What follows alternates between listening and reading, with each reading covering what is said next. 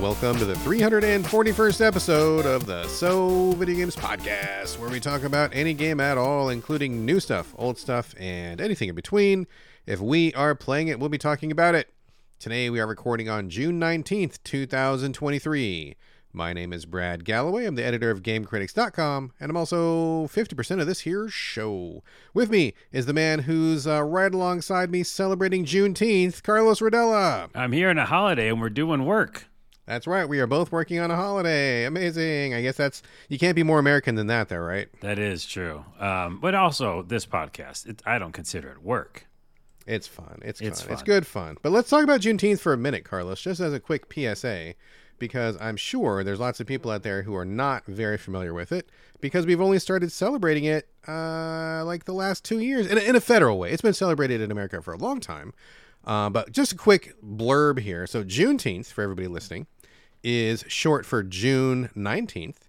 And this marks the day when federal troops arrived in Galveston, Texas in 1865 to take control of the state to make sure that all enslaved people were freed.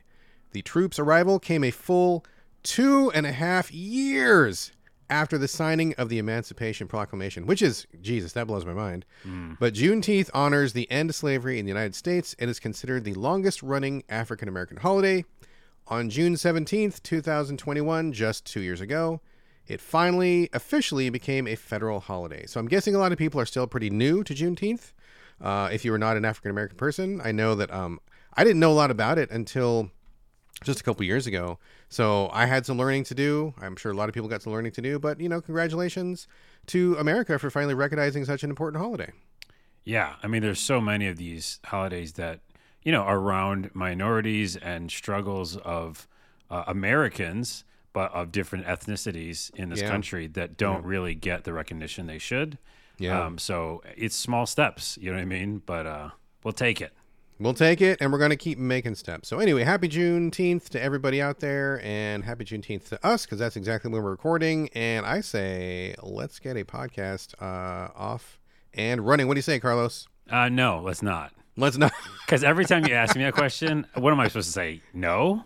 I don't know. It might be weird if you said no, and then we'd have like this weird discussion, and I don't know, too much behind the curtain. I don't want to do the podcast. You asked me. I gave you a solid answer. I guess I shouldn't have asked. No. Yikes. So we're not doing it. So this is the end of the show. I'll play cue the music. Thanks everybody for coming. Thanks for coming. What's your spiel at the end? Do it.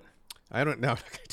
No, we're wasting time. Let's get a real podcast off. I'll do the spiel at the end. We'll get to it. Let's get Folks, we're being silly. Thanks for bearing with us.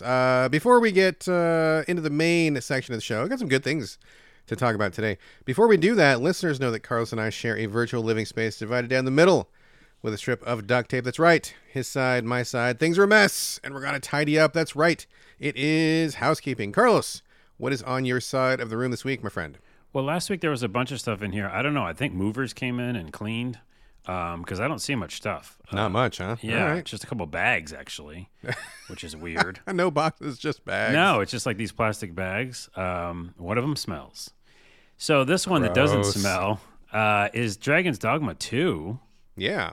We already knew that we're going to love it. Yeah, we talked about it a little while ago. We are going to love it. We love this game. You and I are big fans of the original. Big fans. They did there's a bunch of like other, directs and like small presentations that came out even after our last podcast. Oh, during the fake E3 week? Yeah, so many of them.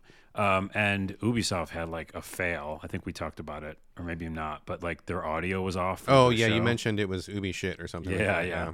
But anyways, a bunch of them. And then Dragon's Dogma, for the part of the Capcom one, I believe, right? Yes, Capcom.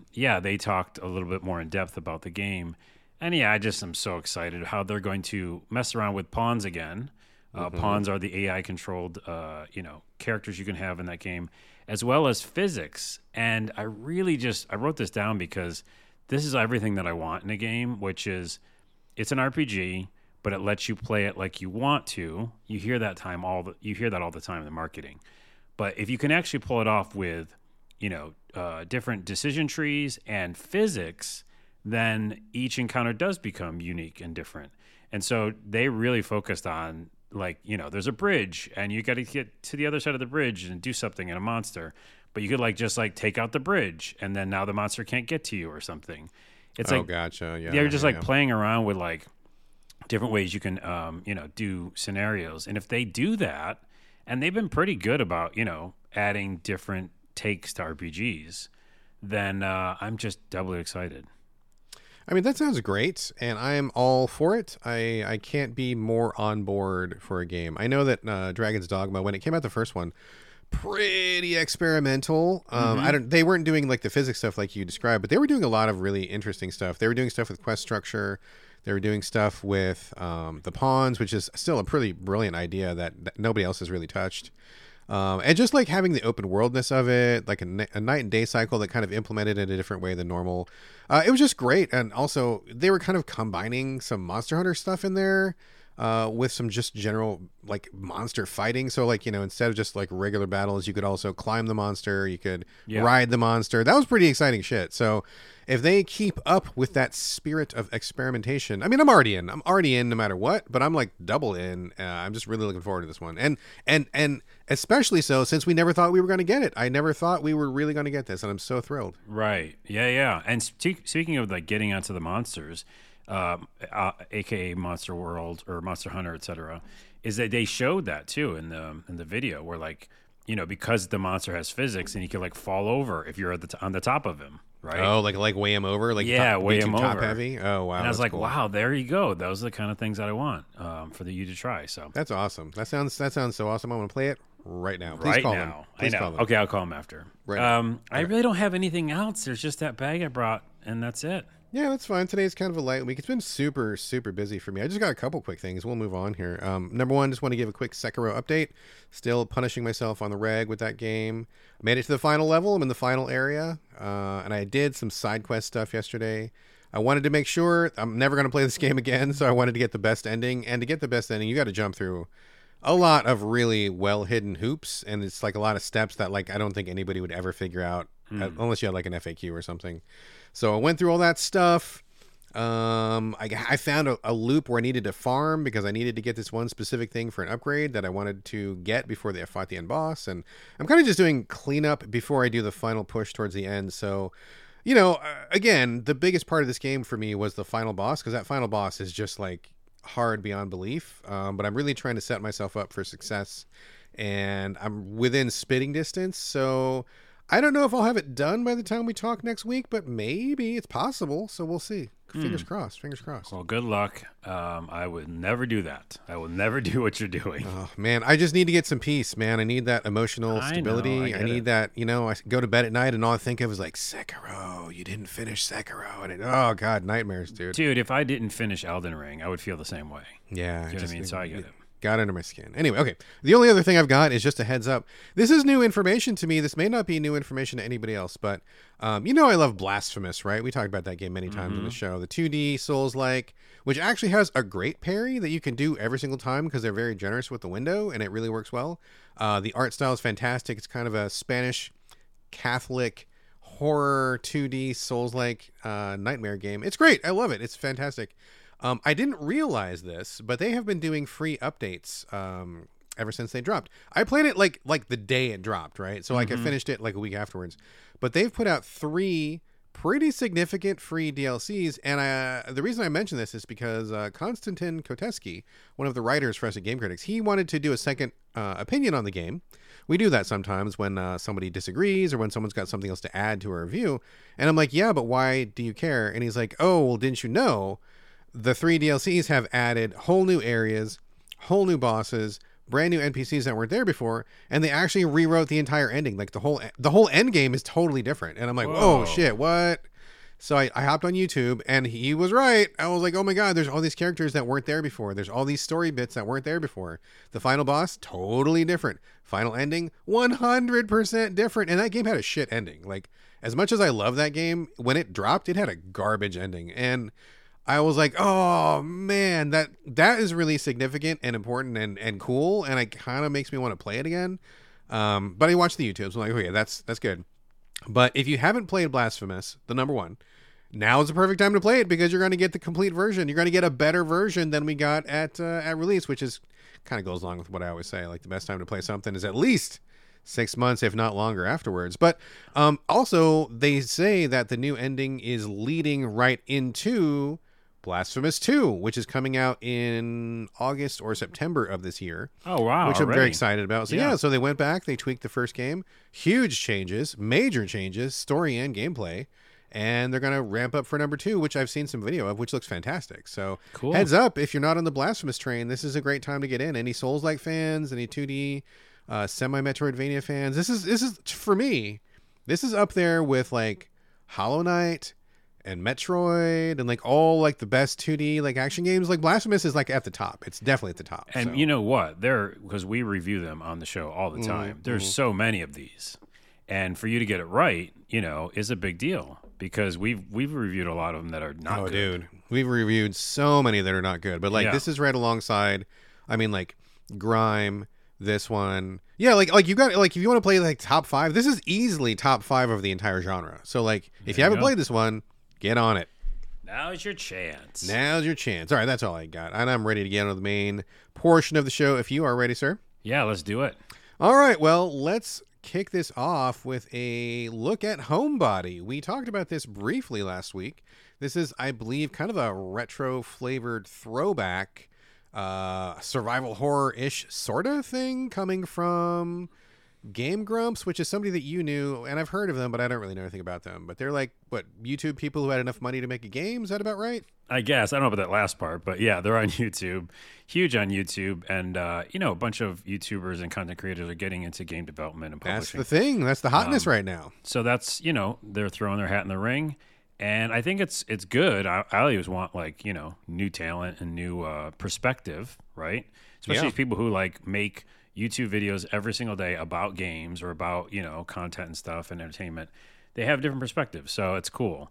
And we talked about it a little bit last week. Was that last week? Yeah. You had just scratched the surface. You were kind of busy, so you didn't have time to like fully deep dive in. And so we're circling back this week. So yeah, I am very curious, especially because I don't know about you, but just to pause for a second, just to sit on this for a minute. I think it's kind of a high stakes thing, right? Where if you're, I don't know anything about Game Grumps, but like if you're a YouTuber talking about games or you're a reviewer talking about games, it's like a movie critic where you think you know a lot about movies, and you do from like one perspective, right? But you may not make them, or you may not. It's different once you're doing it, right? And so I think a lot is on the line when you are someone who criticizes games a lot, but then when you have to make one, like if it's not amazing, that's kind of like a little bit of pie in the face, right? Yeah. Don't you think? Yeah. Well, also a lot of it's publishing, right? So it's not the same totally. True. Even like Danny O'Dwyer, who I talked to on Twitter and stuff like that, they're working on that car game.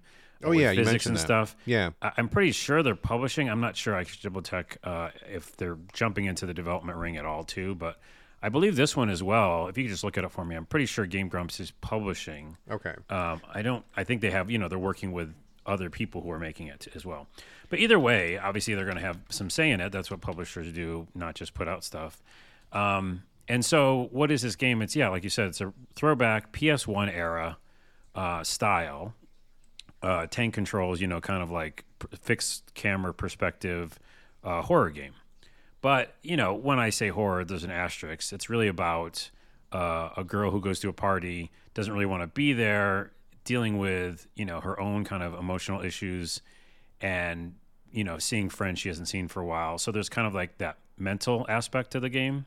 Yeah. Right. And like personality clashes and things like that. So it's more about like those little stories as well as the idea that there's a killer. No, spoiler, it's in the trailer and all that kind of stuff. Yeah. And it's like you're locked in a house and, got to try to figure out, who this person is and what's going on and how to escape and not die.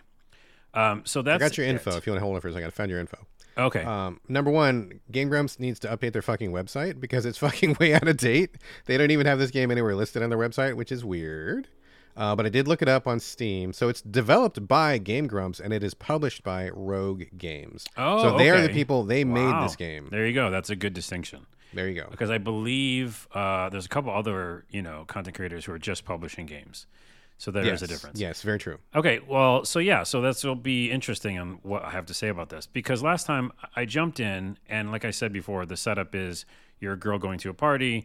You really kind of don't want to go. You have anxiety. I was kind of relating to some of the stuff Yeah. early on. And again, this is like third person kind of Resident Evil throwback, fixed camera sort of thing. Yep. Yeah, okay. But again, with like certain scenes that are just played out, right? It's not always you controlling it. Sometimes you're just watching these cutscenes. Okay. And so when you finally get there, the idea is you walk around, talk to everybody. And this is the part that I am allergic to, which everybody knows on the show. If it's a puzzle adventure game and I got to like talk to a lot of people and click a lot of things, I just freak out, especially if there's like puzzles, like lots of them, which is funny because that's how I get anxiety. I get anxiety from being at a party that I don't want to be at, but also puzzles. And a lot of like, tons of dialogue in the beginning. So I kind of noped out because I was, not feeling it.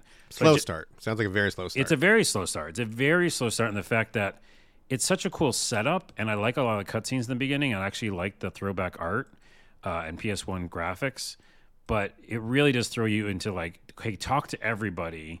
Go check out all the puzzles that are already available. Like you could see them all in the room. There's the power cord. You're going to have to do something with that later. Go check out the security code. Oh, you can't get in there now. So it's all those tropes are just like there. Yeah. And you're kind of like, for someone like, me who doesn't like that, I kind of freak out. Now, if you like that, you're probably just like all in, you're like, oh, there's all the puzzles, So, okay, so I gave it a harder shake in the fact that I did things my own way, and I wanted to see if the game would let me. What I mean by that is there's little areas where you can hide, which, of course, in these kind of games is where you do so you don't get killed by whoever's trying to stalk you. So what I did is I got tired of talking to everybody, and I got tired of looking at puzzles. This sounds like a real party to me. I've been there, yes. Right. And I didn't want to do anything anymore, so I went upstairs to a bedroom. And wait. We need to focus on that for a second. That right there, that is a back of the box motherfucking quote. I didn't want to do anything in this game anymore. But it wasn't. Hold on. It's also like I was role playing. I didn't want to, as the character, as the girl, I didn't want to be a part of this party anymore. Like I didn't like what I was hearing and stuff. Sure. By the way, I forgot to mention this last time. There was like an imaginary person that I was talking to downstairs.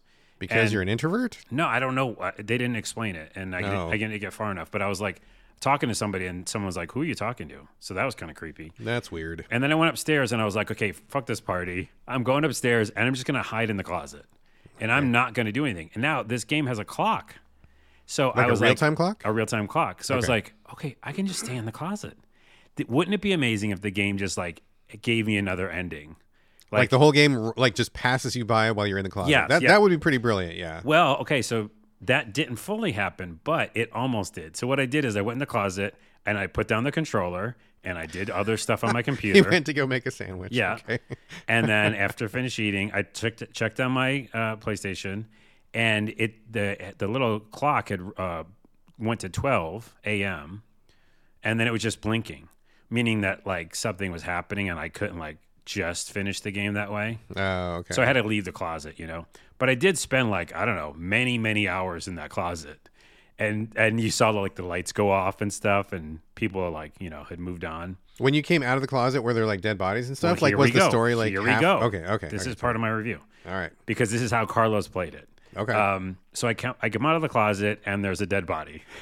And I investigate the body and I go around the corner and there's the killer and I die. So what's interesting, and this is the positive. Here's the positive. All right. That this game wants you to do that. They want you to die, right? It's that Groundhog Day kind of vibe. Oh, so you're doing the day over and over. You're doing the day over. And here's the other positive that I can say. I was just expecting to restart and then have to do some puzzle that I didn't want to do. Instead, it gave me a cutscene, and it was very good. It was like a Twilight Zone episode. Okay. And it was short, but it was her at the gas station before she went to the party. And she like saw some strange guy and he was like talking to her about emotions and stuff and the past. And I was like, oh, that's cool. That's like giving me more information to take with me back to the party. Mm-hmm. That's really super smart. And then I died again, because I kept doing this thing where I hide and then come back out. And the killer's always there, by the way, in Carlos's playthrough. If you go hide for hours, still there, yeah. There's people dead and there's the killer. And so I couldn't outrun it the second time. And then it gave me another cutscene. So with more information? Yeah, but like totally different. Like about it's just a totally other. I don't. You know what this reminds me of? I don't know if we talked about this, but have you seen the movie Happy Death Day? Have you seen that? Yeah, I love it. Yeah, what you're saying totally reminds me of that, where it's like the same thing. This lady gets killed by a killer, but every time she dies, she comes back, and they don't quite explain why, but she comes back, and every time she comes back, she learns something new. Like she does something different, and she learns about where somebody was, or what happened, or what led to this, and then by the 37th time that she's going to get killed, she has the whole thing figured out so she can escape death. Yes. Is that kind of what they're going for here? It really feels like that. Although more old school and more like, I always bring up Maniac Mansion, but like definitely kind of like you're getting to know your friends, you're trying to figure out the situation on a relationship level too, right? Gotcha. So it's not just like, how do I just survive? Happy Death Day, by the way, is awesome. That's a great movie. Underrated. And there's a second one coming out or already out, I think. Second one's already out. Second one is also very good. Wait, maybe I saw it then. Yeah, I love both of those. Like those movies seem like they're going to be such like cheap schlock from the cover art and from the description, but when you watch them, they are so good. They're so good. And honestly, this sounds weird. Those were great family films. We watched them with my kid, and there were so many life lessons in those movies that were like good, and it kind of ends on a positive note. And everything. It does. Yeah. They're great. I love those movies. So good. Well, so I guess here's the box quote. If you like Happy Death Day, check out Homebody. Okay. Well, that's a pretty good box quote then. There you go. You can use that one, by the way, because that's totally true. That's how it feels. The only problem is, and this is an asterisk Carlos problem, is I don't want to do the puzzles, and I know they want me to still. And you have to. You have to. There's like so many of them, and so I'm just allergic to that part of the game. Now, if it was just coming back over and over again and then figuring something out, like mentally, like I figured out who I need to talk to, and then if I talk to the one person, we just escape.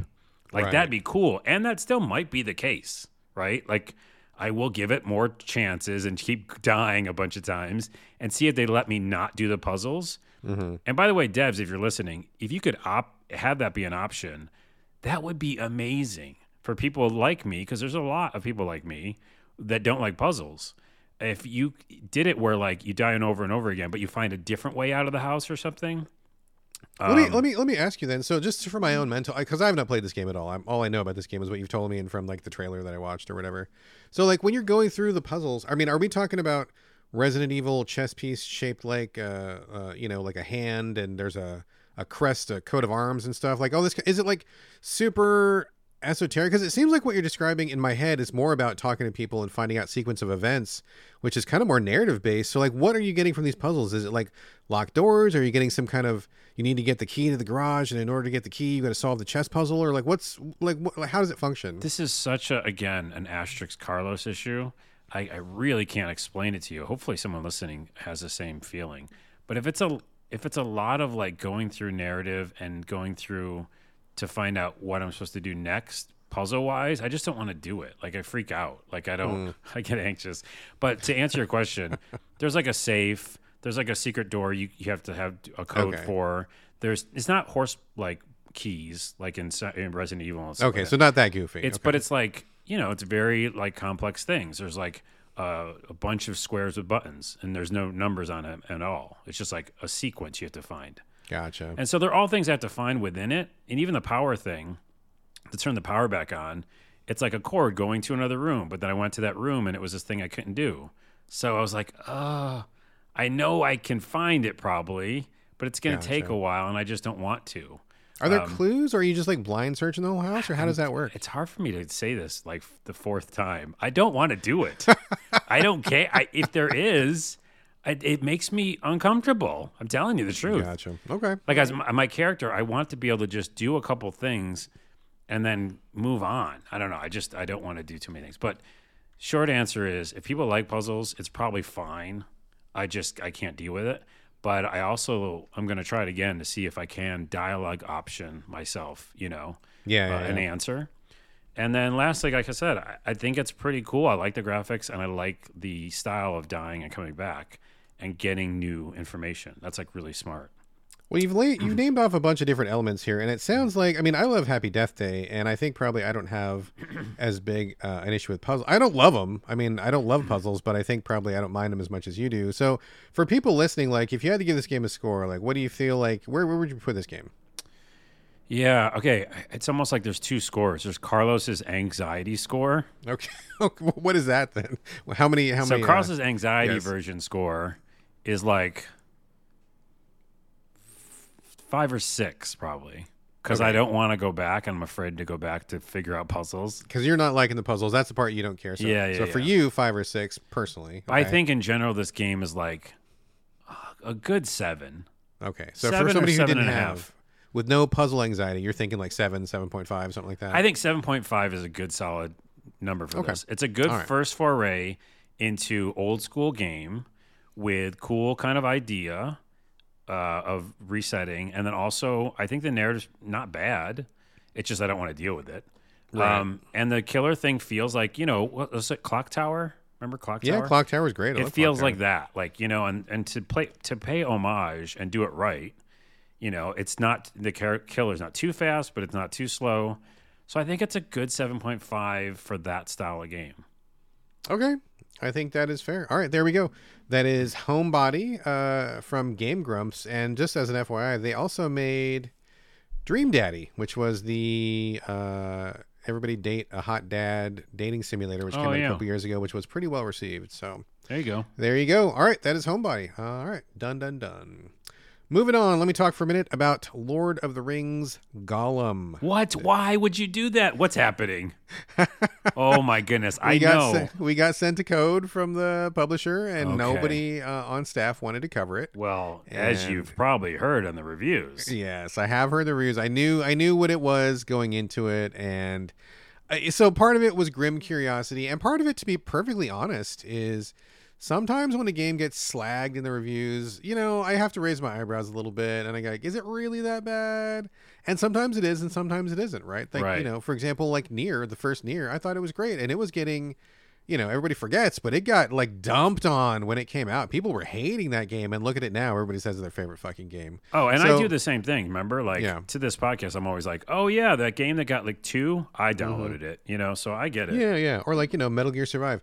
That game got roasted in the reviews and stuff, and I played it. I think it's fucking awesome. I love it. Yeah. So, you never know. You got to just try, right? It's like me and my wife the other day, we wanted to get some pho, right? And our usual pho place was closed, so we had to pick a new place. So we go to this place. It looks like a complete hole in the wall. And in fact, half the place is like a bar. They're playing country music. It looks like a shit show. But I'm like, you got to try it because you never know.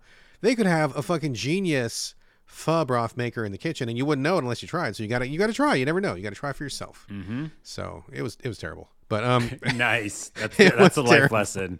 It was terrible. But you got to try. It could have been our new pho place. It's not, but it could have been. Anyway. Yeah. So that's why I was like, I needed to find out for myself. And plus, I wasn't going to spend $60 or anything.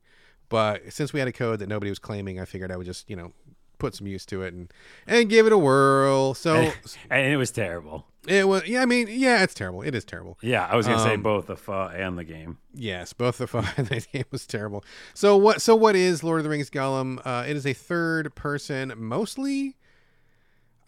I hesitate to call it a stealth game because it kind of is a stealth game, but not really. You're just like, the stealth is so basic. You're just kind of like hiding from folks. So what it really feels like, and this is not my quote, but somebody else said this to me, and I felt like it was very accurate. This feels like, it almost feels like a PS2 era game, like how basic it is, where it's like really straightforward levels. The graphics are pretty basic. The action is super basic. Everything feels clunky. It really does feel like PS2 era with just like a touch more polish on it, like barely any, right?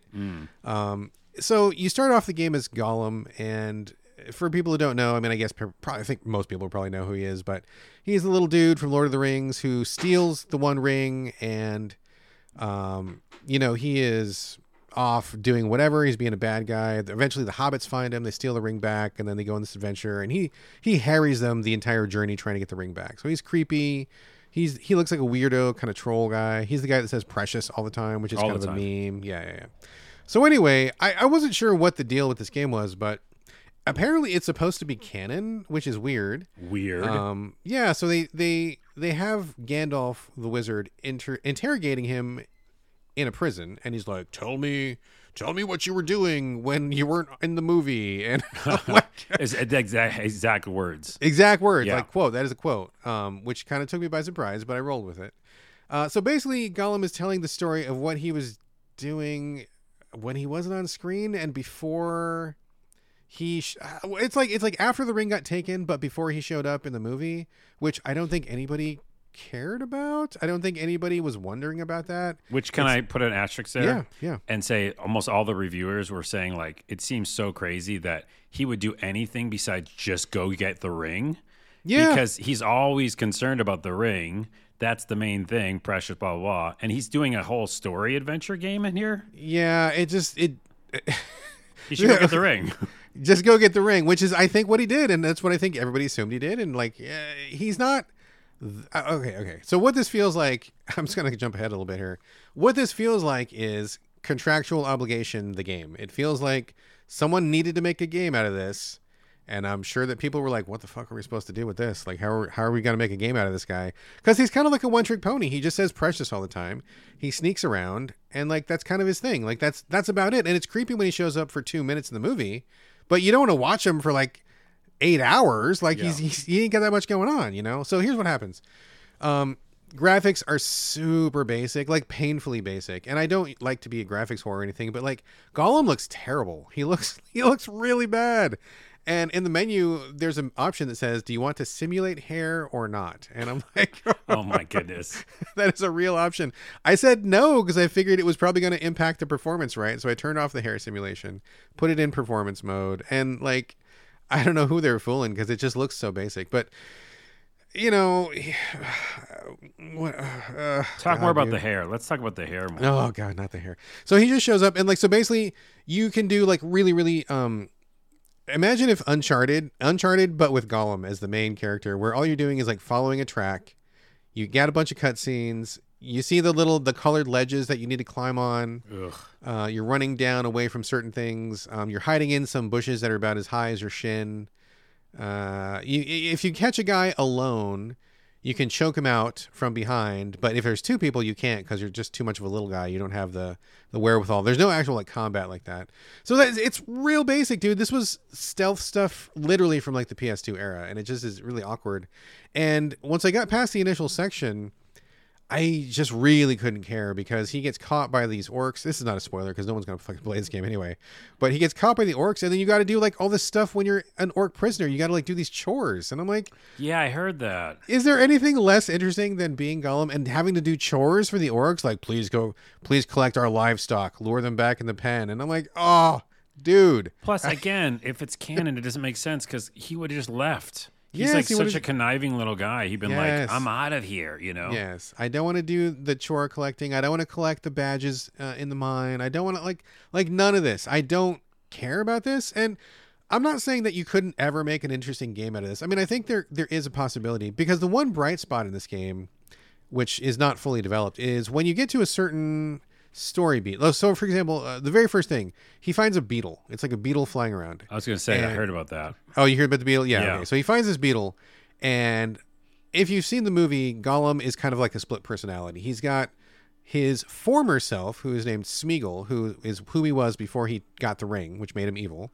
And then he is Gollum, which is who he is after he gets the ring, which is evil and obsessed with the ring. So he sees the beetle, and he's like, let it go or kill it. And you kind of go into like a little quick cutscene where you have to choose which way to go. And like, obviously Gollum wants to kill it. Smeagol wants to let it go. But then once you decide which way to go, you have to like convince the other half of yourself why you want to do that way. So like I said, let it go. And then it was like, choice A, he's not going to tell anybody because he's a fucking beetle. Choice B, if I chase it, the bad guys are going to see me with the Eye of Sauron. And choice C, you know, whatever. There was like a couple things. I'm like, okay, this is kind of cool. Like having the internal debate. Mm-hmm. That's kind of neat. And it didn't come up very often. In fact, for the amount of time that I played, I only had the one choice. It was kind of a bummer. I wish it came up a little bit more often. Maybe a little bit more narrative based that way. But overall, it feels like a game that needed to be made to satisfy someone's contractual obligation. It looks really basic. It plays really basic. I got really bored of it quickly. This was not something that I was very interested in. And I think this is one time when I feel like the reviews are correct. I mean, I didn't play the super broken pre-release version. I played the release version, which is kind of better. But yeah, it's not great, and I don't think I would recommend it to anybody. And I feel bad for the dev team because I'm sure they're really nice, talented people who should probably have been working on something else. So yeah, it's not the technical thing; it's just the concept. It seems like it's such a weird, just kind of a non-starter, man. Yeah, I know. So anyway, all right. So that was Gollum. Needless to say, I did not finish it. Okay. All right, man, back to you for a game which I think is getting a little more love in the press than Gollum is. Diablo 4, probably going to be one of the best reviewed games of the year, I'm sure. And we talked about it last week, and we're circling back. So why are we circling back to this, Carlos? What's the haps? Oh, my goodness. Well, there's a few things I wanted to say. One, the developers had a fireside chat video. Okay. And I just thought it was really cool to, like, yeah, they didn't do everything that everybody wanted, but at the same time, I just wanted to say a couple things that happened from it. Now, this game is similar to, Path of Exile and other ARPGs where there's like a games as a service game. Yeah. And it keeps going, and there's seasons. And if everybody remembers from Diablo 3, there was a lot of seasons. And when you could go to a new season, you had to make a new character or some progress was reset. I never liked that. Like, I just wanted to play one character who got stronger. Same. Obviously. Same. Yeah, same. Like RPG. But in this one, because I've invested so much time already and beat it, we talked about that last time, right? We did. We did. Yep. And have keep going because the world does feel like it feels like a top-down view Elden Ring in a way because the world's so different and so many different biomes and it's just fun. I keep finding random shit because it is connected all the time, so they can just drop in random bosses, here and there, and it does feel like an alive world that kind of keeps changing. And then if you go up in tiers, the world tiers, normally I don't like doing that either because it's like, harder. But then they give you different things. So at World Tier 3, you would get different like special items that drop that are unique, meaning like only a handful of people have them, which is a really cool idea. Right. So because of that, I'm still playing it. And because of that, I watched the dev stream. And also because of that, I wanted to know what they were going to say about that season. So season 1, the huge map, when you start it, it won't be reset, which is pretty cool. Meaning, like, the whole Fog of War will be gone still. Okay. And, like, do you, like, all of the little altars and stuff that you find, like, those are all still checked off? So here it is. These are very specific things. Okay. All the waypoints are available, but you still have to go get them. Meaning, like, you can see where they all are at, which is important. Reactivate them. Reactivate them. Just walking over top of them. And then all the altars of Lilith, which are the things that give you a lot of stat points, they're all available to see, and you have the points from them, which I think is really smart. Again, a lot of these things you just have to like go run over and just kind of walk by them and hit a button. Mm-hmm. But you have the points in the beginning because that's a lot of stat points and stuff like that. So points. They don't like depower you down then? They don't depower you from everything. They do depower you from some stuff. So I won't get into all the nitty gritty. You can go watch the stream. But I'm just saying I bring it up because they did listen to the community and did a bunch of quality of life stuff. And also didn't take everything away from you, which I think is cool because they see how many people are playing it. Was it 350 million hours have already been played in this game? Yeah. Just came out. They're like, okay, let's listen to our, content creators and the people playing these games. So I think that was really cool, and it makes me excited to, like, keep going with the season 1. I think I would probably still do it. The other thing I was trying to bring up is two things. One, in order to get to World Tier 3, you've got to beat this thing called the Capstone Dungeon. It's just this long dungeon. Is it actually called a Capstone Dungeon? Capstone Dungeon, yeah. That is so funny because that's Why? What you do in a project when you're in college, when you're going to graduate and stuff. You get to do your capstone project. That's what they probably meant it for. That's probably exactly what it is. I'm about to graduate the game, so I got to do my capstone project here. That's funny. There's 4 tiers available. The first 2, you basically just want to stay on 1 forever until you like feel strong. Then you just jump right to 3 because 3 is where you actually get different things. It's not just harder. It's like you can get, unique legendaries. You can get these sacred items are called. And that's just straight up, like I said, unique items, which are very, very rare. So I'm like, okay, well, I have to go there at some point. I put it off long enough. And so this morning, before I even got started on work, I just went to the Capstone Dungeon and said, okay, I think I'm ready. And I destroyed it. Like, really? I didn't have any problems. And I was like, what is going on? I think I put it off for so long that I was actually like OP in that way. And I didn't even think that would happen in a Diablo game.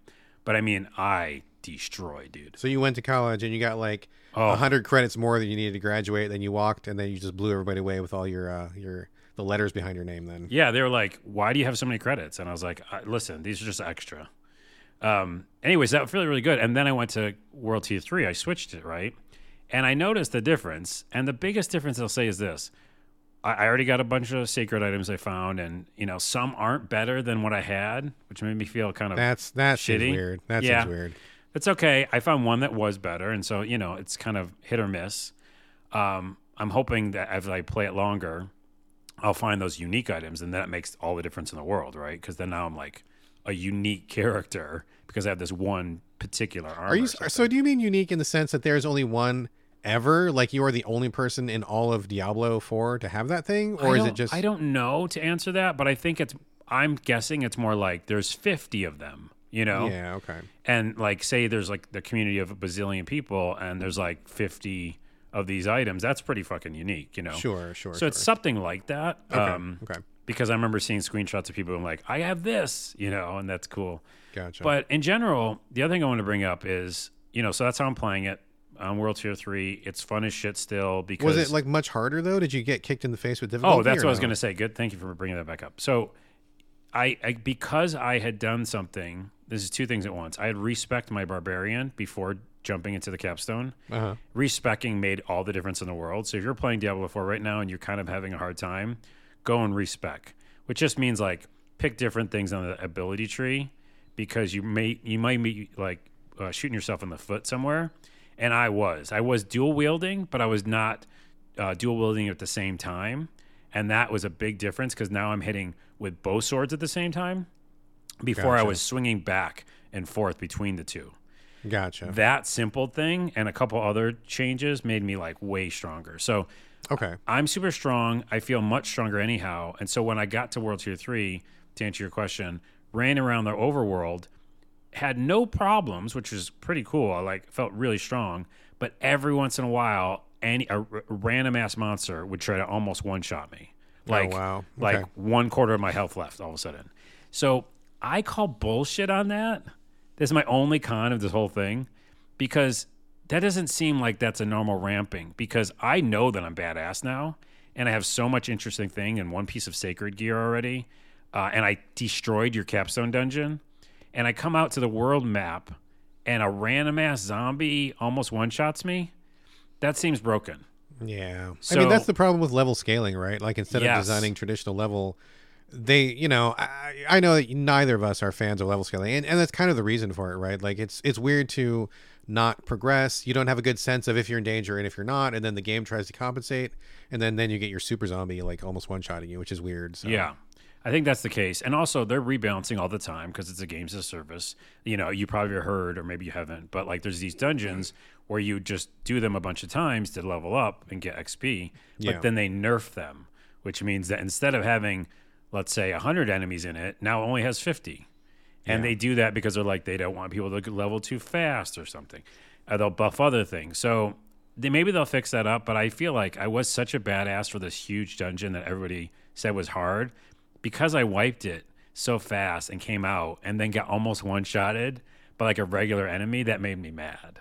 Like, that's bullshit. I mean, that would piss me off too. Like, and you've spent a pretty significant amount of time, right? And yeah. I guess it kind of comes down to what kind of experience you want, because and I think we're probably more similar than not. Like if you spend all this time, I'm not interested in an experience where even after 50, 100, 150 hours, I still feel like I am climbing that hill, right? Like I want to get to the top of that hill and I want to kick some ass and feel like I am the pinnacle of that in terms of power. Like I don't want to I don't need something that is going to challenge me for infinity, right? Like I want to get to the end of something. I want to master something and then kind of move on. But that's like the opposite, right? Because if it's a game as a service, they got to keep you in forever. And I guess if you're always struggling, then you're never going to feel like you're ready to bounce. Right. And that's why the season updates are, they reset you, Yeah. So I think that in general, if you play this, obviously if you don't do any of the seasons, you will get stronger and stronger. And even though they're leveling with you, like I said, I just wiped that dungeon. So even though they were my same level, I still beat them, right?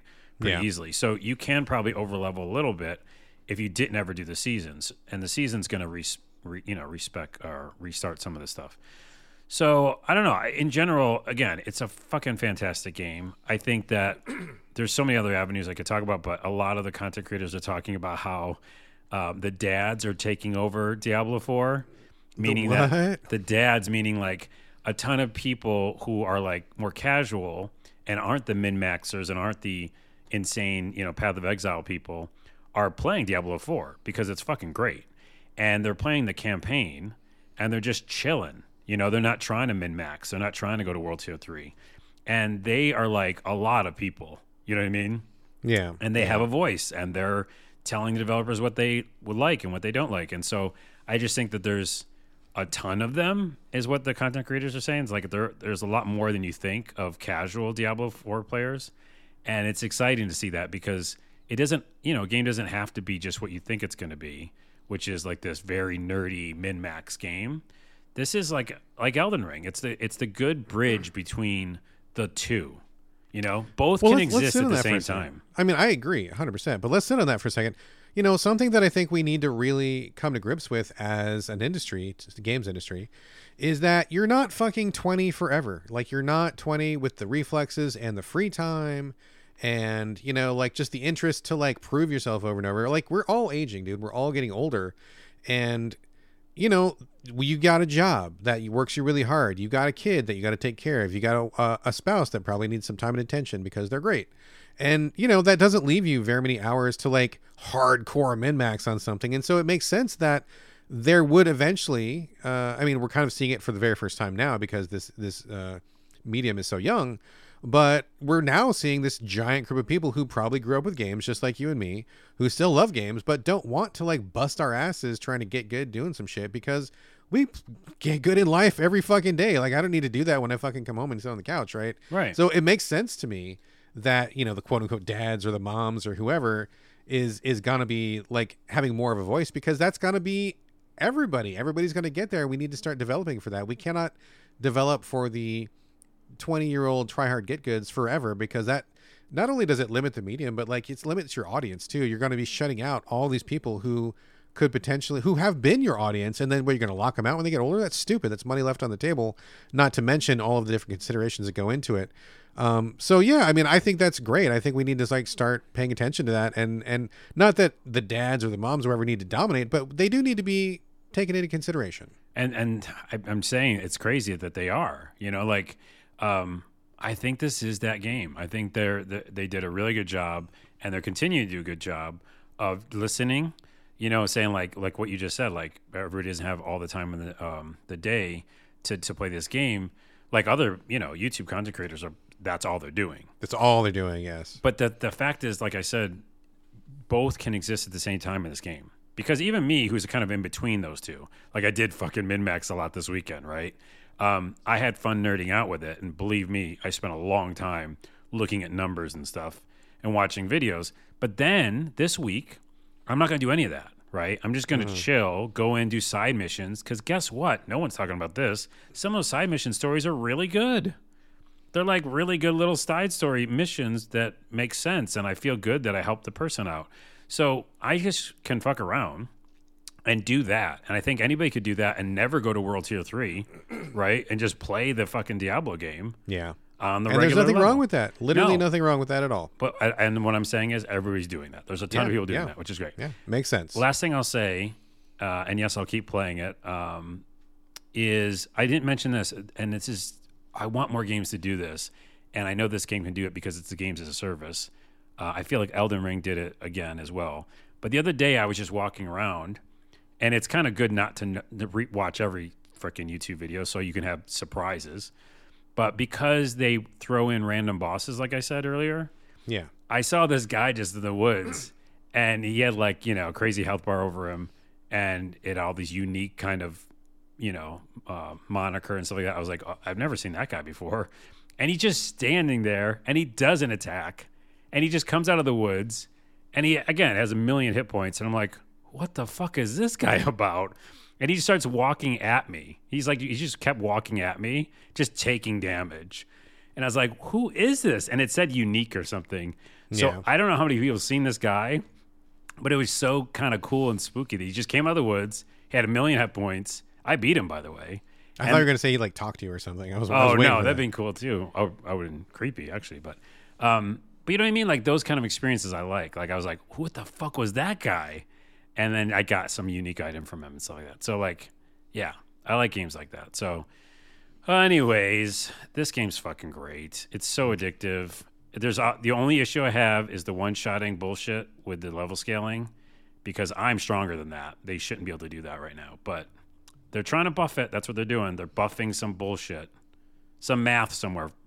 Like freaked out. They're tweaking a number. They're tweaking a number, and then I almost get one-shotted, which is garbage. Diablo 4, check it out. Check it out, Diablo 4. All right. Complete change of pace here. I'm going to talk about the Case of the Golden Idol. This game came out on PC earlier this year, just to like rave reviews, right? And I'm like, oh, okay, it's on my radar. Hopefully they're going to bring it to console because it looks interesting. I didn't know like all the ins and outs of it, but whenever one of these comes out and it gets that much praise, it always is like, okay, this is something I need to at least check out. So finally came to console. I'm playing it on Switch. I'm not sure if it's on PlayStation, Xbox, but it is on Switch. And it also comes with some DLC. I think it's called something the new Spider is in the name of the DLC or something. This is a really super interesting game. It's very different. It's very different than I thought it was going to be. It is very different from anything that I have ever played. It's rare that we come across something where I'm like, wow, I don't think I've ever played anything quite like this before, but that is the case here. I'm not sure that I've ever played anything quite like this before. So what this is it's kind of a point and click, sort of, but not really. It's also kind of a detective game, and it's also kind of a logic puzzle. So what it is you get to this. Oh man, struggle even to describe what this is. What is this game? What is it? You start the game and you see a picture. And it is a picture of a guy who's like dead. He's on a mountainside, and there's like tiny little animations, just like the wind is blowing, or like the guy is like twitching a little bit or something. Like it's basically a still picture though, right? And so you have a mouse cursor, and you can kind of go over the picture, and you'll see little hotspots. The hotspots are highlighted, so kudos. Thank you, developer, for highlighting the hotspots. Yes, Thank you. Oh, by the way, Homebody does the same thing. So okay, good. Kudos. I love when they do that. Just do that. Just do it. So that's great. And so you look at this thing, and at first I was like, what am I even doing? What's even happening? I don't even know what's going on. They could have done a little bit better in the tutorial, but you figure it out pretty quickly. So what you do is you look at this picture with there's like a tent, gold coin, or a statue or something. The guy's dead. And like, you're just looking at this going, what is even happening? So you hit a button, and one button is like the looking screen, and one button is the thinking screen. So you go to the thinking screen, and there is like a list, like a text list, and it has blanks taken out of it, like a Mad Libs or something. And so you have to figure out, it'll say like, oh, this guy, comma, blank, was killed in the mountain that was called blank, and he was killed because blank. And so you're like, okay, so I need to go back to the looking screen and figure out, okay, so I got to figure out what's his name, what's he doing here, why did he get killed? And so they kind of tell you in the looking screen what you're looking for. So once you figure that out, you go back to the other screen, and you just absorb the information. You just look at the screen and take it in. And there's documents you can read. You click on the documents. You can examine certain items. But that's it. Like, you're just looking at the screen, and you're using your brain power to put two and two together. Like, it's literally like Columbo Simulator, right? You're just like, guy's dead, and he's got blood on his shoe. Right. Well, that means this. And here's a gold coin, but it's flipped over on the head side. That means this. And here's a document, and that means this. And so you're like, as you click on things, you'll get words added to the bottom of your thinking screen. And when you go back to the thinking screen, you can take those words with your cursor and plug them into the blank spots. And if they work, it'll be like, yes, you figured it out. And if it doesn't work, it'll be like, at least one of these is wrong. And then you got to figure out which one is wrong and like where you went wrong. So that is basically the gist of this game. It's really interesting and unique and fascinating. And I literally don't think I've ever played anything exactly like this. I mean, maybe like in the ballpark, but this one definitely feels like its own thing.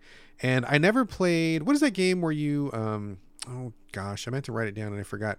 The game where you're investigating people dying on like a ship, and you have a clock, and you're like, it was very, oh my goodness, very well received indie game where, oh God, I can hear people screaming at me from the audience. You were investigating, you had to like discover like who was dead, match the dead person with their name. Oh, right. You know what I'm talking about. I it had know a the really, game, but I don't know. It had a really cool visual style. And it did. Yeah. Okay. Hey, whatever. God, I suck. It's like podcast. That kind of. You're saying. Yes. People are saying it's not the same thing, but it's the same kind of like Oberdin. That's what it was. Oh, Oberdin. Right, where you have to use your brain in a different way than you're used to using it. And so that's what it's got in common with this. Like, it really feels like you're stretching your brain meat in a way that it has not been stretched very much before. So I love the art. The art is great. It's really ugly and grotesque in an intentional way, and I think it suits the content really well. There is a story that carries from picture to picture, because each puzzle is just like one picture, and sometimes there's like a part A and a part B. You can, like, for example, like in the next puzzle, you're like outside in a courtyard, but you click on the door, you go inside the room, but nothing's moving. Like, it's still just like a still picture, but you're like the inside picture, the outside picture, more clues and stuff. But the story is basically about the golden idol, which this guy finds in the mountain. And each time you go to the next screen, it tells more and more about what happened with the idol, like people killing each other for the idol. The idol has some weird power to it, et cetera, et cetera. So there's a narrative that overarches the whole thing. But then also, you're also trying to figure out the minor puzzles. Why is this guy burning? Who was the guy that burned? Why was, who was this guy standing next to him? What's his deal? Why is he standing right there? Like, you got to figure out all these little things. So this is very cool, very interesting, very unique. Everything about it is just like really, really cool and neat. I love it. But I am not smart enough to play this game. I was going to say the same thing for me. I am not smart enough to play this game. I got past the first two, no problem. A little bit of trial and error. I was still kind of learning the systems. I'm like, okay, so word here, word there, go back. Okay, got it. Poking around, like, I'm like, okay, this is really cool. Oh, this is so neat. This is not what I thought. This is fun.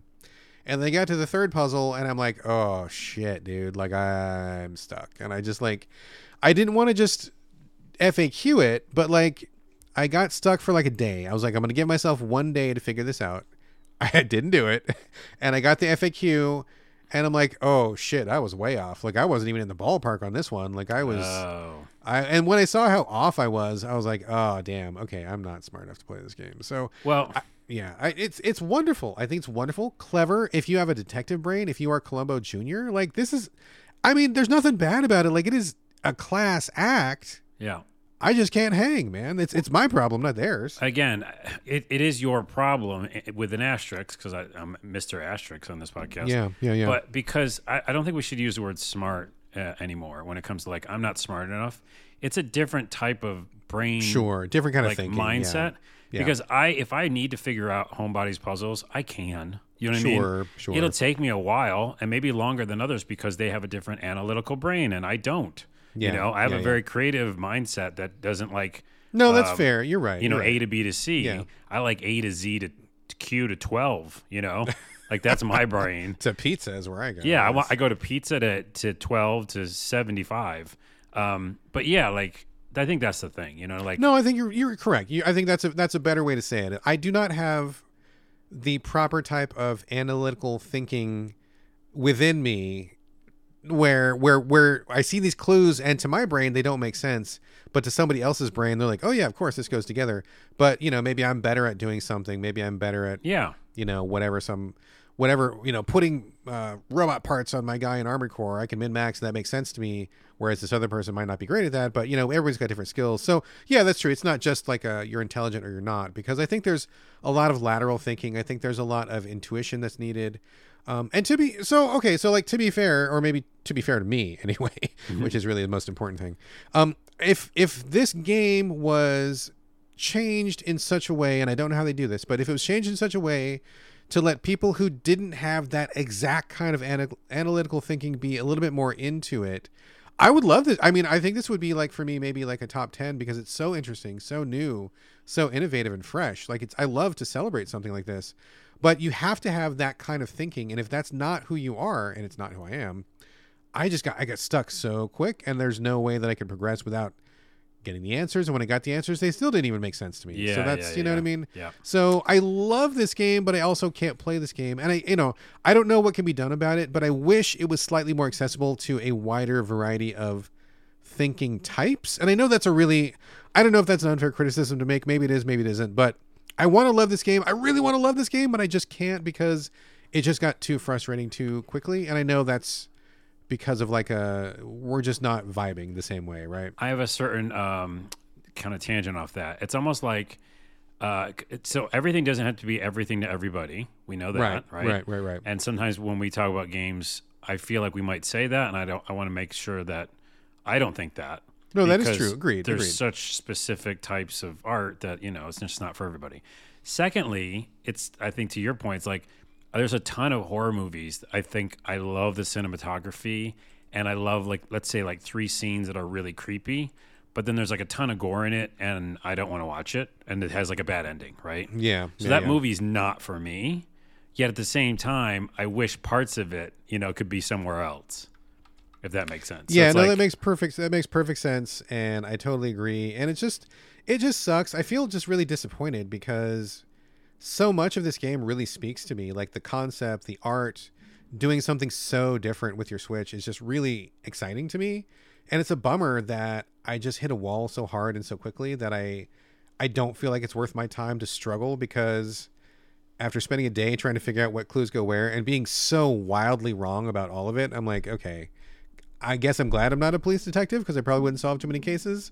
Columbo is good where Columbo's at, and I'm not Columbo, so it's a bummer. But yeah, not everything needs to be to all people. But at the same time, I do think they could have made this maybe a little bit easier for people who don't have that exact thinking, or maybe a little bit more clues or something. The clue system I don't think is great. So anyway, I think it's awesome. If this sounds interesting, definitely check it out. I don't have the brain for it, which I'm sad about, but what are you going to do? There you go. What are you going to do? What are you going to do? I'm going to move on to another game is what I'm going to do. Probably. Okay, but that's also a good name for the podcast. What are you going to do? What are you going to do? All right, so that is Case of the Golden Idol. Again, kind of a love that wasn't meant to be. But let's move on to you, Carlos, for the Final Fantasy 16 demo. It's available on PlayStation 5. I downloaded it, and I meant to get to it, and I just didn't, so I apologize for that. But you got to it, and I don't know what you're going to say, but everybody on Twitter, like literally, and this is not an exaggeration, this is not hyperbole, literally every person I talked to who played it loved it, and almost everybody immediately pre-ordered it. So that to me is a pretty strong showing, especially if you know my circle, because like not everybody is a Final Fantasy fan in my circle, which got me kind of excited, cautiously excited, because I'm not a big Final Fantasy fan, but boy, the love of this demo is basically universal. So I am hanging on your every word here, sir. Please tell me what your take was. Yeah, that's a lot of pressure. I don't know. I don't want to feel that pressure, Carlos. Feel it. Whew. Well, I kind of have. I don't think I have what you think I'm going to say. Oh shit. Okay. All right. I'm sitting down. Go ahead. Sit back down, I guess. Okay. So I agree with a lot of people who enjoyed it. Obviously, let's put another asterisk for the podcast. I love Final Fantasy. I love 15. One of my favorite games. Yeah. Even though it had the more, in quotes, traditional mix of action and strategy, Final Fantasy kind of combat, this one being all action, right? One of the first times it's going to have just an action RPG for Final Fantasy without any like planning out of moves. But in general, I like these games. Like, it's a no-brainer. I'm going to play this. Yes. So that's the easy one, the easy answer. Of course I'm going to play it. Secondly, the demo is very interesting and unique in the fact that, yes, progress carries over, which is, I guess, kind of cool, but it's really the prologue story. So there's no real progress. I think your options that you pick in the menu, and like a few different things you picked up carry over, but like there's not much to carry over, if that makes sense. Okay, yeah, it makes sense. Because you're playing the prologue. So the demo starts off with present day, and I was like, okay, cool. Like, I'm just going to play the game and then carry over my progress. No. As soon as you do present day for a little while, something happens, then you go to the past. And you're playing the past as the main character, but you're also playing a split game where you're playing you and you're playing your younger brother. They play totally different because you're mainly, I think, going to be playing you in the game. Mm-hmm. But your younger brother is kind of a wizard, magician or whatever, and moves super slow. He's like way younger than you. Like, I don't know how old, but like super slow. We're not talking like toddler age, are we? No, but that would be funny though. Yeah, that'd be funny. He's just rolling around in his crib, and you're like casting spells yeah, to float. That's pretty good. But basically, yeah, he moves so slow. It's crazy, and like the jump is really pathetic. But he's got like crazy magic spells. So it's just kind of like showing you. I don't know why they do that sometimes, but I guess showing you a different perspective of like magic users, maybe. I don't know. Equal representation? I don't know. Yeah. I'm not sure. But in general, it's you go around the town, you're learning your combat, you're, fighting with your master to figure out all the combos and stuff like that. And the combat is fun. It's tough because I'm coming from Diablo 4, where everything's so frenetic and I'm so min-maxy, and frames are like tight, and I'm like, it's spot on. Diablo 4, I could say one thing it does, even if it's one-shotting every once in a while, it's spot on with like how fast it is and how what's the word, responsive. This one didn't feel as responsive. Now it has performance or graphics mode, of course. I switched it to performance because I'd be doing a lot of real-time combat. And even with switching it to performance, I didn't feel like it was fast enough. Really? Like if you think of Wolong or Sekiro or these games we've been playing. Sure. It's like, again, this kind of like very responsive, very, not even with 60 frames, but that is part of it. Like, just quick and tight. And it felt old school a little bit. And it's like, huh. And then is I put the performance mode on, and it did that stupid thing where it blurs around the character a little bit. I don't like that. I hate that. And I don't know what technological limit that is that devs hit, but not all games do it. You know what I mean? Like, we play them all. I hate it when that crops up. And it's there. So maybe it's just the demo, but I was like, this is a $70 game. I don't know, man. That blur on the head, it felt old school. So I wasn't in love with it. And then here's the other con. The camera was off, the right analog camera button, I had to adjust that. Like the speed of it or something? Yes. What do you mean? And I've never had to adjust it in a Final Fantasy game. Like, it felt bad.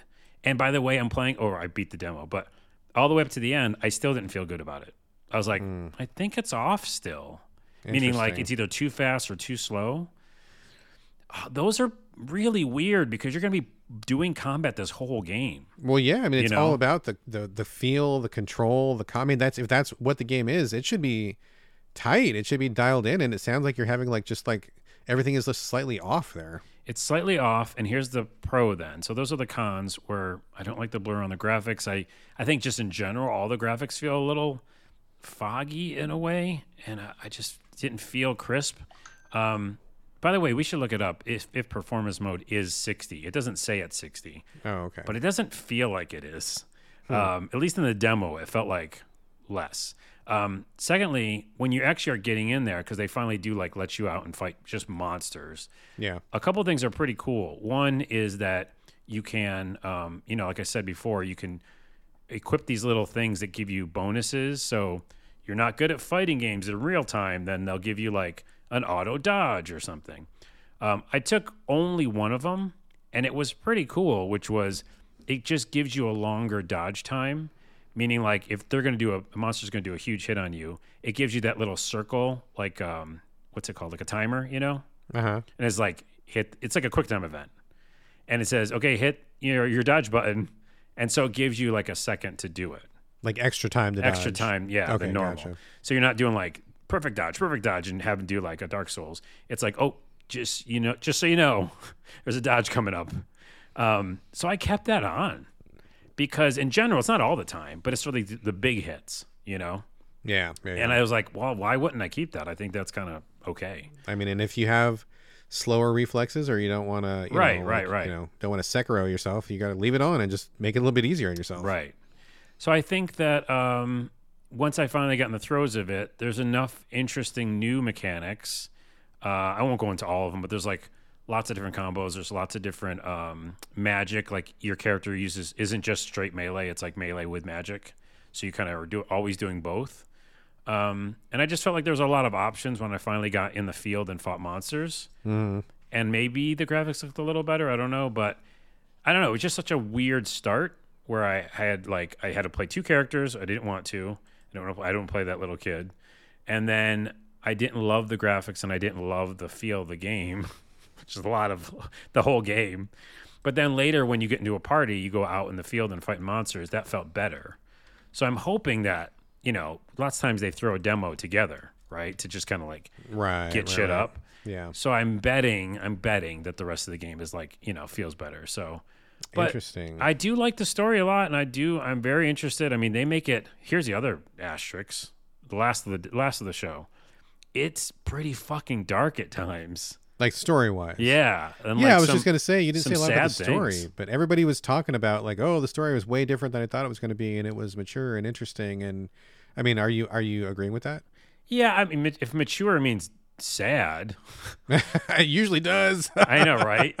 In the real world, it sure does, yes. Yeah, I think it is sadder. So I'll give you that. Like for a Final Fantasy game, like let's take 15 for instance. It's a road trip, dudes. Right. Let's have a road trip. Oh, we're going to stop at the gas station. And this one's like, everything's gone to shit. You're at the pile of shit. Oh, by the way, the demo ends. Can I say the spoiler of the? How yeah, it's just a demo. Go for it. Yeah. You end up in jail. It's like nothing worked. Everybody lost. It's bad. Like it's like a Game of Thrones ending to a demo. Okay. Which, if you're like an RPG person and you know it's going to be like you're going to get more powerful in that game, it makes me incentivize me to like want to win. Yeah. Which is, by the way, why I pre-ordered it. Which no one does except Carlos. Interesting. I knew that you pre-ordered it, but then listening to you talk about it, I was like, well, that doesn't sound like a slam dunk. But you did pre-order, so it must have been good enough to get you to do it. Well, because again, I was going to pre-order no matter what it was, unless it like was a strategy game and totally different game than I was expecting. I think there's enough quality of life things with those little additions that they did. There's a very compelling story, so everybody who's talking about that is right. It's super sad, but it makes you want to see this thing through, And so I think those things together, and it being a Final Fantasy game, I'm just going to play it. Like, so I don't know, but I do have some qualms. I have qualms. And I didn't think I would have any qualms. There are multiple qualms here. More qualms than I was expecting. There's more qualms than you would think.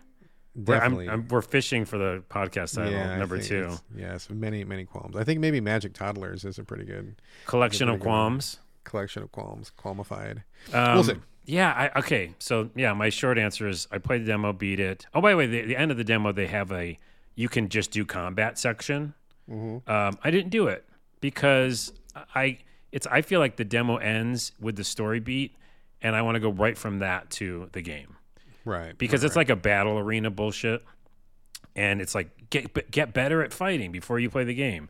No. Canon, baby. Canon. Yeah. I want to go and like learn the moves in the game. So I think it's cool they did that, but I'm not going to do it. So, sure. In general, yeah, of course I'm going to play it. And by the way, it's 2 days from now. Oh, wow. I didn't realize it was that soon. It's that soon. It's that soon. So we'll definitely be talking about it next week, I'm sure. Yes. All right, that is Final Fantasy 16. Further thoughts are on the way. We will talk about it next week. I'm positive we will. Okay. We will. Last game of the show is coming from me, and this is a very interesting one. I love it when I get like a PR email for a game I've never heard of. I click that email, and I'm like, oh, this art looks pretty neat. And then I read the description, and I'm like, oh, this sounds pretty cool. And then the person sends me the code, and I'm like, oh, this is pretty good. Oh. I love surprises, dude. I love surprises like that. It's great. It's like my favorite thing in the whole world. I live for these surprises. And I'm very happy today to be talking about Homebody, the Fall of Reverie, coming from Don't Nod, who is a big publisher who makes a lot of successful games. And this is one more of those successful games. I love Don't Nod, and I think I love them more than I thought I did, because I ended up... Their very first game, Remember Me, I hated.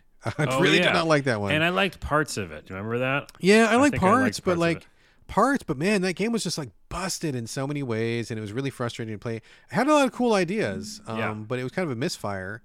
And I think that kind of like got us off on the wrong foot with Don't Nod. And then they came back with Life is Strange, which to my horror and my shame, I've actually not played the entire series. I've only played, I want to say like 1.5 episodes, and I was like, oh, I'm going to wait for the whole thing to come out. And then I just forgot about it. And it's really good, especially that second one. That's what everybody says. Like, it's on my list, dude. I honestly, I think I own all of it. I just haven't played it. I just need to make the time. So I'm embarrassed about that. But I have played many of their other games, and this is one. So I talked about Gerda, A Flame in Winter earlier. I talked about the DLC like last episode or the episode before that. That's great. That's a great fucking game coming from Don't Nod. That's a wonderful game. And this one, Homebody, The Fall of Reverie, another great game. These guys are just like, once they got off of Remember Me, it's just been kind of hit after hit after hit for these guys. So Yes, sir. Also, side note, I don't know about you, Carlos, but I find that in the world of video games, the word reverie comes up so many more times than it does in real life. Do you notice that? Yeah, I'd never used it in my life ever. I don't think I've ever said it out loud except for right now on the podcast. I don't think I've never had a conversation and been like, oh yes, the other day I found myself deep in reverie. You know, like you just Yeah. you just don't fucking say it in real life, but it's a word that comes up all the time in video games. Weird. Anyway, what is this game? This game is a visual novel, and you know I play a lot of those. I play almost all of them, but I am very demanding about my visual novels. I do not want to read a book on my Switch. That's not what I want. If the books exist, for now anyway. So what I want is something that takes a story heavy approach, but also leverages the medium of video games. You're on a video game console. You can do anything that you want. There's basically no limits to what you can create. So I want to see visual novels that add art, that add animation, that add gameplay mechanics that you can only do on a video game, that somehow do something else other than just give me anime portraits and make me scroll through text. There's too many of those, and I hate them. Well, and you're on your Switch. That's a and you're on your Switch. Thing. Yeah, exactly right. There's lots of it sucks too because I have a lot of people in my visual novel circles, and a lot of them are fine with the anime and scrolling text. And like I've had people recommend games to me because they know that I like visual novels. Oh my god, you got to play this one! It's so great. And I play it, and I'm like, dude, this is just text. Yeah, but the story's so great. I don't want that. I can read a book. There's 1,000 books which have stories that are way better than anything you ever find in a video game. Truth. I don't want that. I want something that leverages games, right? So this is that. This is that thing to a fucking T because they have great graphics. The art style is perfect. I love it. It's awesome. Yeah. It's awesome. It's got some great music. It's very active because there is reading, but they are smart and they don't make you read a paragraph. They just make you read very brief snippets. And then there's lots of stuff that you can only do in a video game. So before I get ahead of myself, what is this game about? You play a woman who is called home. She lives on an island and her mom has disappeared. Her mom was like kind of a prominent member of the artistic community in this small island. Kind of seems like kind of a bohemian, kind of a weird thing. Where they live is like a converted, I don't know, like school or something. It looks like an old building. It strikes the right notes for me because I've been to places like this where like some hippie will like buy some big ass building and then they turn it into like kind of a quasi commune where people show up and paint and you know like that shit exists. That's like a real thing and they really nailed that vibe. Like it definitely seems like some rich woman would buy this place and like they put a kitchen in the pool and drained the pool like it was dry, like you know, but they use that space and there's like beadwork and macrame everywhere and people are just like chilling like that. It makes sense, right? The vibe is very on point. So anyway, her mom disappears, prominent member of the artistic community. You come back to see like, hey man, where's my mom? And you don't get along with her. Like she's always been kind of distant, never really had a close relationship with you. She has as much more love for people in your circle than for you. And that's always bothered you because it's your fucking mom. So you come back to see what's going on. And as soon as you get there, this is not a spoiler. This is in all the trailers. You get warped into like another dimension. And this is like the dimension of like these gods who are kind of like gods, but they're also like emotions. There's like one guy who's called like power. One guy is called bond. One guy is called bliss. One is called truth. Like, so they're like these concepts, but they're also people and they're also like these powerful entities. And you can go back and forth between these two worlds, between the real world and this like emotional world at a whim. And they talk to you and they're like, oh man, we're in trouble in this dimension. We really need your help. Your mom tried to help us and she's like, fucked it up. And now we need your help. And so that's where your mom went. And that, again, not a spoiler. They tell you that like in the first 5 minutes of the game. So what you need to do is figure out what happened to your mom. They don't know what happened to her. They know she fucked it up, but they don't know like where she went. And then you need to work with all these different people, these gods. And sometimes they work together. Sometimes they're opposing. But how this plays out is like they give you a power. And this is actually tied into the gameplay, which I think is brilliant. This is so brilliant. You go to you talk to somebody, you have a conversation. And then when you're on this conversation, you go to a map.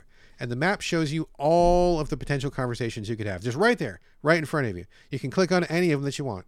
And it'll tell you in brief. It won't tell you all the details, but it'll say, I'm going to talk to Nora and ask who she was texting. Or it'll say, I'm going to talk to Laszlo, ask him why he was mad.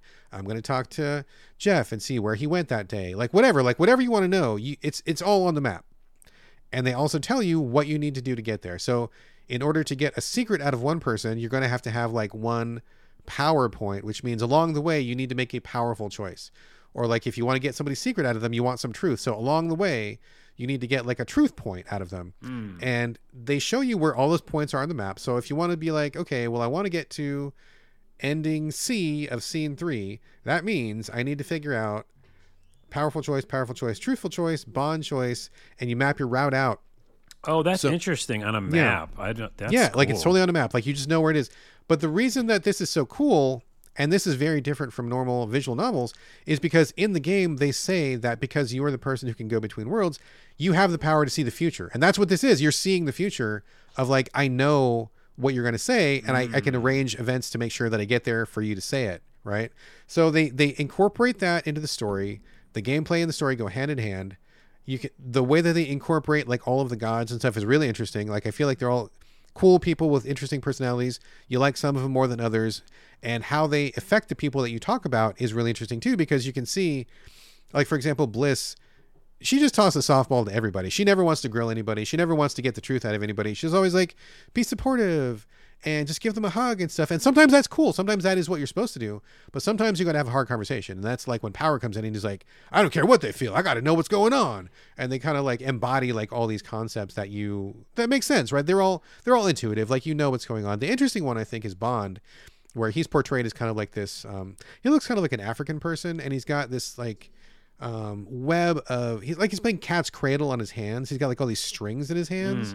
And so he's always like, look, you got to respect people, you got to build bridges, you got to make community. And that's like his whole thing. And that, to me, so for me, in my playthrough so far, that's been the most effective one, where you're not bulldozing anybody, you're not sugarcoating anything for anybody, but you are showing that you need to work together to get certain things done. And taking his route has been really interesting, and I feel like is a good personality fit. But you can go other ways. There's like a chaos guy who just likes to set fire to everything, and there's like lots of ways you can play this. So the way that this all comes together, the story of your mom, which is interesting in and of itself, seeing how these powerful entities affect you and affect people, and then seeing how your ability to see the future collides into the gameplay of getting the story that you want to get. This is all just like fucking brilliant, dude. This is all just like popping on every level. Like, it's working. Everything makes sense. Everything comes together. This is great. This piece feeds this piece. This piece supports the other piece. It's all just like a finely tuned puzzle. All these pieces are just like popping. This is great. It's all good. There's no buts. No buts. This is just no buts. This is super great stuff. The only thing that I think is interesting for me, and this is not a but it's just like an interesting thing to think about, is after playing so many visual novels, like, you get used to thinking about, I'm going to meet these characters and I'm just going to go with my feeling, right? I'm just going to go with what I want to feel. And if I'm feeling sympathetic to them, or if I'm not feeling sympathetic, I'm going to make a choice in the moment, right? That's usually how it goes. But in this game, because you are this precognitive person, and they say it out loud, like it's canon in the game, you are a person who can see the future, you have to play it a different way. You have to think ahead, kind of chess-like, where it's like, if I want to figure out answer A, you got to make the choices that are going to get you there. And that's part of the gameplay, which is really weird and different for a visual novel. Now, I know that if you're one of those visual novel people that likes to see every conversation and you get every single ending, well, eventually you're going to do that because you got to figure out what you need to do to get there. But I think most people probably just play with their gut the first time through, or play with their boner, I guess, either way. Whoever you want to bang the most is the one you usually follow.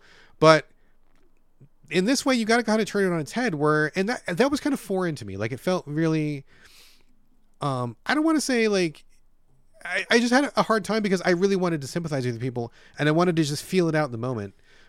Because you don't have all the information. Like, sometimes you think, is this conversation going to be enlightening personally, or is it going to be enlightening in a factual way? Like, I'm not quite sure, but if I feel like this person has something I need to know, then I'm going to angle myself over there to get there. But then it may not be the thing that I expected, even though I know what the future is, but you don't know all the details of the future. You know, like the broad strokes of the future. So you kind of have to gamble a little bit on like what you think is going to be where you want to go. And sometimes you're right and sometimes you're wrong. And sometimes a thing that you think wasn't where you wanted to go ends up being the thing that you wanted. And so that's like a nice surprise when it happens. But the downside, not a downside of this, but like, but the other factor is you can only ever take one route. Like, you can't see everything in depth. So like, if you choose to be friends with this girl, that means you didn't have time to talk to the guy, and that route gets closed off to you forever. So you can see there was like 15 branches you could have gone, but those are locked out now because you didn't take that path. Right. And so you're constantly thinking about, where do I want to go? What am I going to lose? What am I going to gain? Is this the thing that I want? Is it not? And then you just kind of roll through. It's fucking fascinating. And it's not a complete reinvention of visual novels, because I feel like a lot of these ideas have been done in other places, but the implementation is really unique and really well done. And it shows a thoughtful consideration of what this genre is and ways that people can do something different with it while still having it be familiar and approachable. Yeah. It's really fucking smart. It's really brilliant. I feel like they have really poured a lot of resources into this, and just, it feels like a game where they gave a shit. Like, it's the opposite of the Gollum game, right? Like, I feel like the Gollum game, those people were probably chained to their desks. I feel bad for them. They probably had to finish this. They probably hated every minute of their life. It was probably torture. This game, Harmony, the Fall of Reverie, it feels like they were believing in it. It feels like they loved it. It feels like they wanted you to get the experience out of it that they were trying to give you. And it just comes across so strongly in every aspect of it. Polished, beautiful, perfect. Like, this is a fantastic visual novel. Fantastic experience. I'm not done. I feel like I'm more than halfway for sure. And I think it's fantastic. I'm doing 2 chapters a day to pace myself. Yeah. Because I want to finish it too quickly. And man, it's the shit. If you like visual novels, this is one of the best ones this year. Well, Easily. like books, you don't have to rush a book. You know what I mean? Exactly. Like, that you're really enjoying. Yeah. And I like how what you described it as, they took the mechanics and put it into the canon, Oh man, so That's smart. like what a smart choice. idea. So smart. Yeah. Yeah. Check it out for sure. Yeah, that is a big winner. And I feel like it's going under everybody's radar. It's already been out for like a week, and I haven't heard anybody talking about it except for me. So if you like anything about what I said, you like visual novels, or you like Don't Nod, I mean, dude, check it out. Like, for sure. So good. Check it out. All Super right. cool. Super cool. All right, we're done with the main content of the show. We're going to bounce in a second. A couple things just really quickly before we go. Carlos, anything? Just a slightly, I don't know, in quotes, controversial thing. So last episode, we talked about Black Mirror and both of us being frustrated with that series. The main frustration we had, or at least I'll say for myself, is, the darkness that each episode seems to take, which is lots of times similar to, for me, with Game of Thrones. You have like, what's the worst thing that could happen in this scenario? Well, that's what's going to happen. And that's what happens. Yeah. Like, oh, wait, the face could be destroyed by a hammer? Okay, cool. That's what's going to happen then. He won't miss. He'll hit him and kill him, and it'll be over. And it'll be really gross, because that's what Game of Thrones is. Anyways, so this has similarities where, like, every once in a while, like, I'd watch an episode and be like, well, that felt like a new Twilight Zone, which Twilight Zone is one of my favorite things of all time. And I was like, that's pretty cool. And it didn't go totally dark. But most times it did. Most times it had a really bad ending. And then every once in a while there'd be one that was like, oh, that's kind of either a mixed ending or kind of a okay happy ending. I don't think they've ever had happy, but, something. Yeah. So anyways, I jump back in because I'm like, you know what? Fuck it. I need to try, because I'm not, just like you said earlier in the podcast, I'm about trying things anyhow. And then if it bites me in the ass, then I'll know. But I got to try, because there's other writers, there's other directors, right? It's not the same people every single time. Yeah. So the first one, which they're very smart, the first episode, if you go in order on the new season, is called Joan is Awful. And it's, okay, I don't say it's fucking good, but it's very, very good. And it doesn't have a sad ending. It has a semi not great ending, but it's also like, it fits the whole what you just watched. Okay. And so nothing like, people aren't just in agony, dying or something, or super sad. And I don't want to talk about it at all, because I think people should watch that, even if you don't watch the rest of the season. It's interesting about, and this is the premise, it's like a woman comes home after, like, you learn about her life and how she's kind of not mean, but like can be mean-spirited and kind of like thinking about herself only. And she comes home and she turns on Netflix, which in this world is called Streamberry. Streamberry. Yeah. And they turn it on and her life is on Netflix, like as a show. Oh, weird. Okay. And it gets really weird after that. And it's dark, and at times you're like, oh man, here's the suffering they do. She's got to deal with some shit from that. But it turns it on its head, and it gets a really interesting place at the end. And I think it's just really smart writing. So that's that. Then I decided to just watch a couple others. I'm like, maybe this is gonna, they're gonna do it. Second one I watched was a sci-fi one about astronauts. Immediately, in like 15 minutes, they turned it into a home invasion thing. What? Yeah, home invasion with like these guys who were just gonna cause problems, and they were like, spoiler, they cut up like there's a robot, and they like just start cutting up the robot, like laughing at the blood coming out of it. I'm like, what are you doing? It was about astronauts. Turn it off. Next one, I finished the thing, but I almost wish I didn't, because it's this like slow mystery. And at the end, spoiler, it's just super fucking sad. No. I was like, and he's like literally crying, like tears are coming out of his eyes, and then it goes to credits. And I'm like, why did I watch that? Jesus. That's the ending? He's super sad? By the way, inventive much? The ending. It's just super sad. Yeah. He's just crying. Common theme there. Yeah. So the common theme is there. I don't know if it's for every episode, because there's only like 5 or 6, right? But I gotta say, that's the thing that seems to come back every time. I mean, what a fantastical idea, which is 2 astronauts in this one episode have robot bodies back on Earth that they can control, right? So when they go to sleep in the space station, they wake up in the robot bodies at home. Oh, interesting. Okay. That's super smart. That's a Twilight Zone episode. The minute they get that established, all of a sudden burglars come in, and they want to ruin that guy's life, and they want to hostage the wife and hostage the kids. Oh, dude, this is giving me anxiety just hearing about this. And chop up the robot. That's what they fucking started with. This is what's wrong. That's what's wrong with the series. That kind of mentality. Now, other people might enjoy that, I guess, and some people like heads getting smashed in Game of Thrones. If you do, then you're probably fine, but I can't do that, man. Yeah, you've already convinced me again to not give this series another shot. So. I know, but what sucks is that Joan is Awful is very good. It's like very good, and it's like that's not like the rest of them. No, maybe everybody has a one-off, I guess. So yeah, there you go. All right. Anyways, that's all. I have nothing else. All right. I meant to say this in the opening housekeeping, but I forgot. One thing that I find super irritating about games, and I'm sure that you probably agree, is like, you're supposed to find an item, right? Like maybe, like say there's an item you need to get, and you think you know where it is, you go find it, it's not there. But then you talk to somebody and they're like, oh yeah, it's over there. And you go back and it's there once after you talk to the person. You know what I mean? Yeah. Like the item doesn't exist until you have a conversation. But if you look in the room, it's not there, you talk to somebody, it is there. I hate that. I fucking hate that. I bring this up because it happened to me in Sekiro. I got stuck and I had to look at FAQ. I was exploring and I needed this one item. And I got to the place where it was supposed to be. There was nothing there. And I'm like, that's weird. This is a dead end. It's strange that there's nothing here.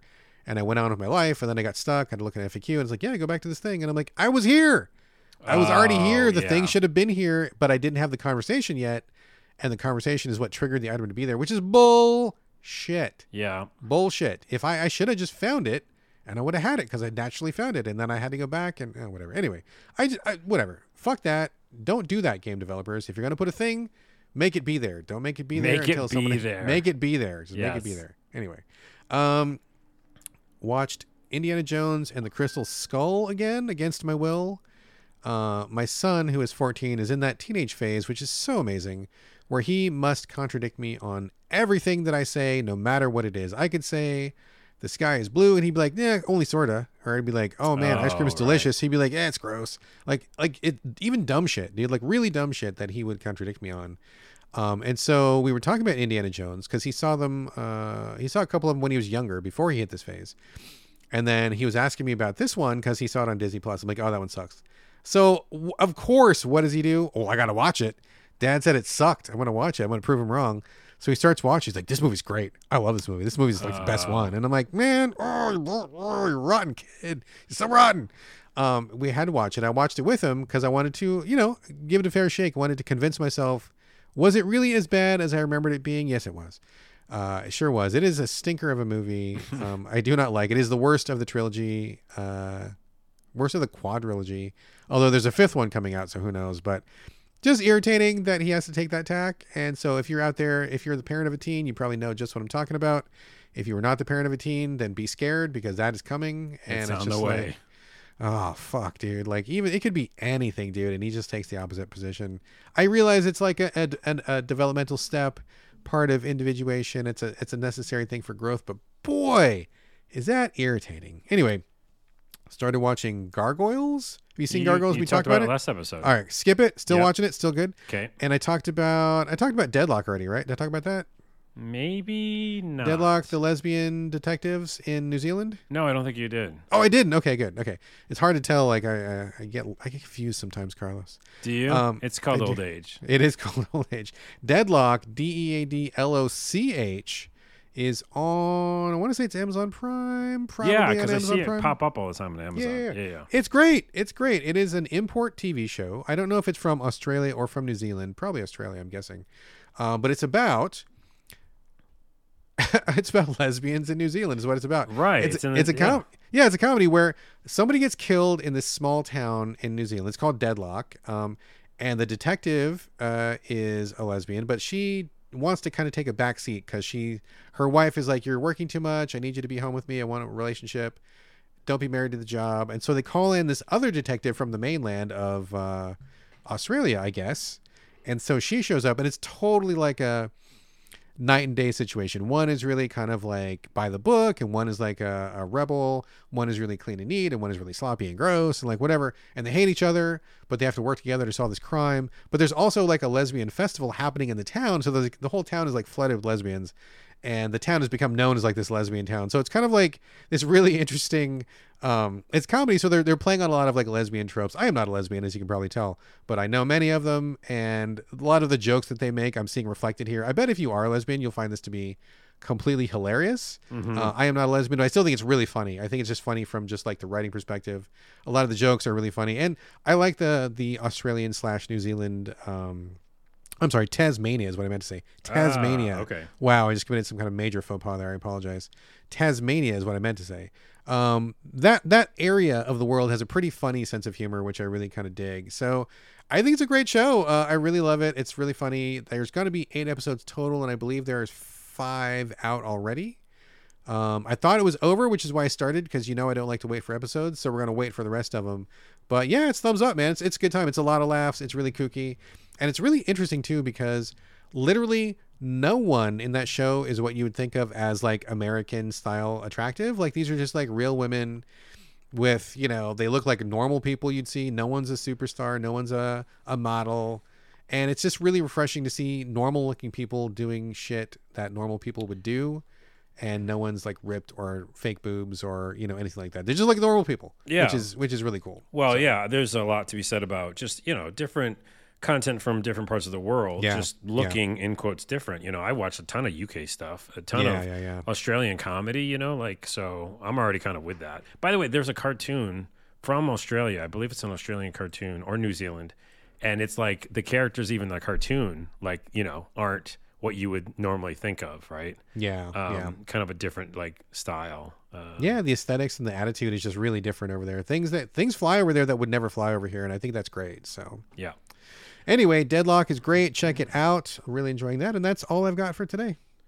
Yeah, Smiling Friends, by the way, I'm watching, and I think I had a discussion with my friend the other day that I didn't give that a fair shake, and I think it's brilliant. It might be brilliant. This is the cartoon? Yeah, the cartoon. It's just like really weird, and if you like a mixture of Adventure Time and Rick and Morty, that's kind of what it is. I don't think it's up your alley at all. Maybe not. But where are you watching it? So it's on HBO Max or whatever Max, I guess. Yeah. But every time I watch a new episode, I'm like, oh, that's really smart. It's like really, I'm not like laughing out loud, but there's something you're appreciating to it. Yeah, there's something to it. It's called Smiling Friends. Check it out. All right, let's do it. There we go, folks. That is the show. As always, send us your questions and comments. Hit us up, sovideogamespodcast@gmail.com, or hit us up individually. Carlos, where are we directing your traffic this week? Man, I've been behind on TikTok. If you follow me there, sorry. Life and work. Holy crap. So not social media takes a lot of effort, man. Yeah, and it's not even social, though. It's like making comedy takes even more effort than social. True, very social, true. You're posting something. Comedy, you're like, I don't think I'm funny anymore. That's like my weekly thing. I have a couple in the can. I'm working on them. So yeah, just TikTok is my name, and then also is it my name? Oh, on Instagram. I'm on Instagram. No one really follows me up there, but it's Carl Sorella. Yeah, you do. Carl Sorella IG is on Instagram. There you go. As for me, I'm on basically every platform, but much like Carlos, I have not had the timer, the energy. So all of my social media has been lagging lately. So sorry about that. If you look to me for fun and perky stuff online, maybe follow somebody else for a little while. I need to recuperate a bit. But I am on every platform. It's my name, BradGallaway. All A's, no O's. And this is going to do it for episode 341. Thank you all so much again for joining us here on the 7 Day Games podcast. And we'll see you next week. We'll see you next week.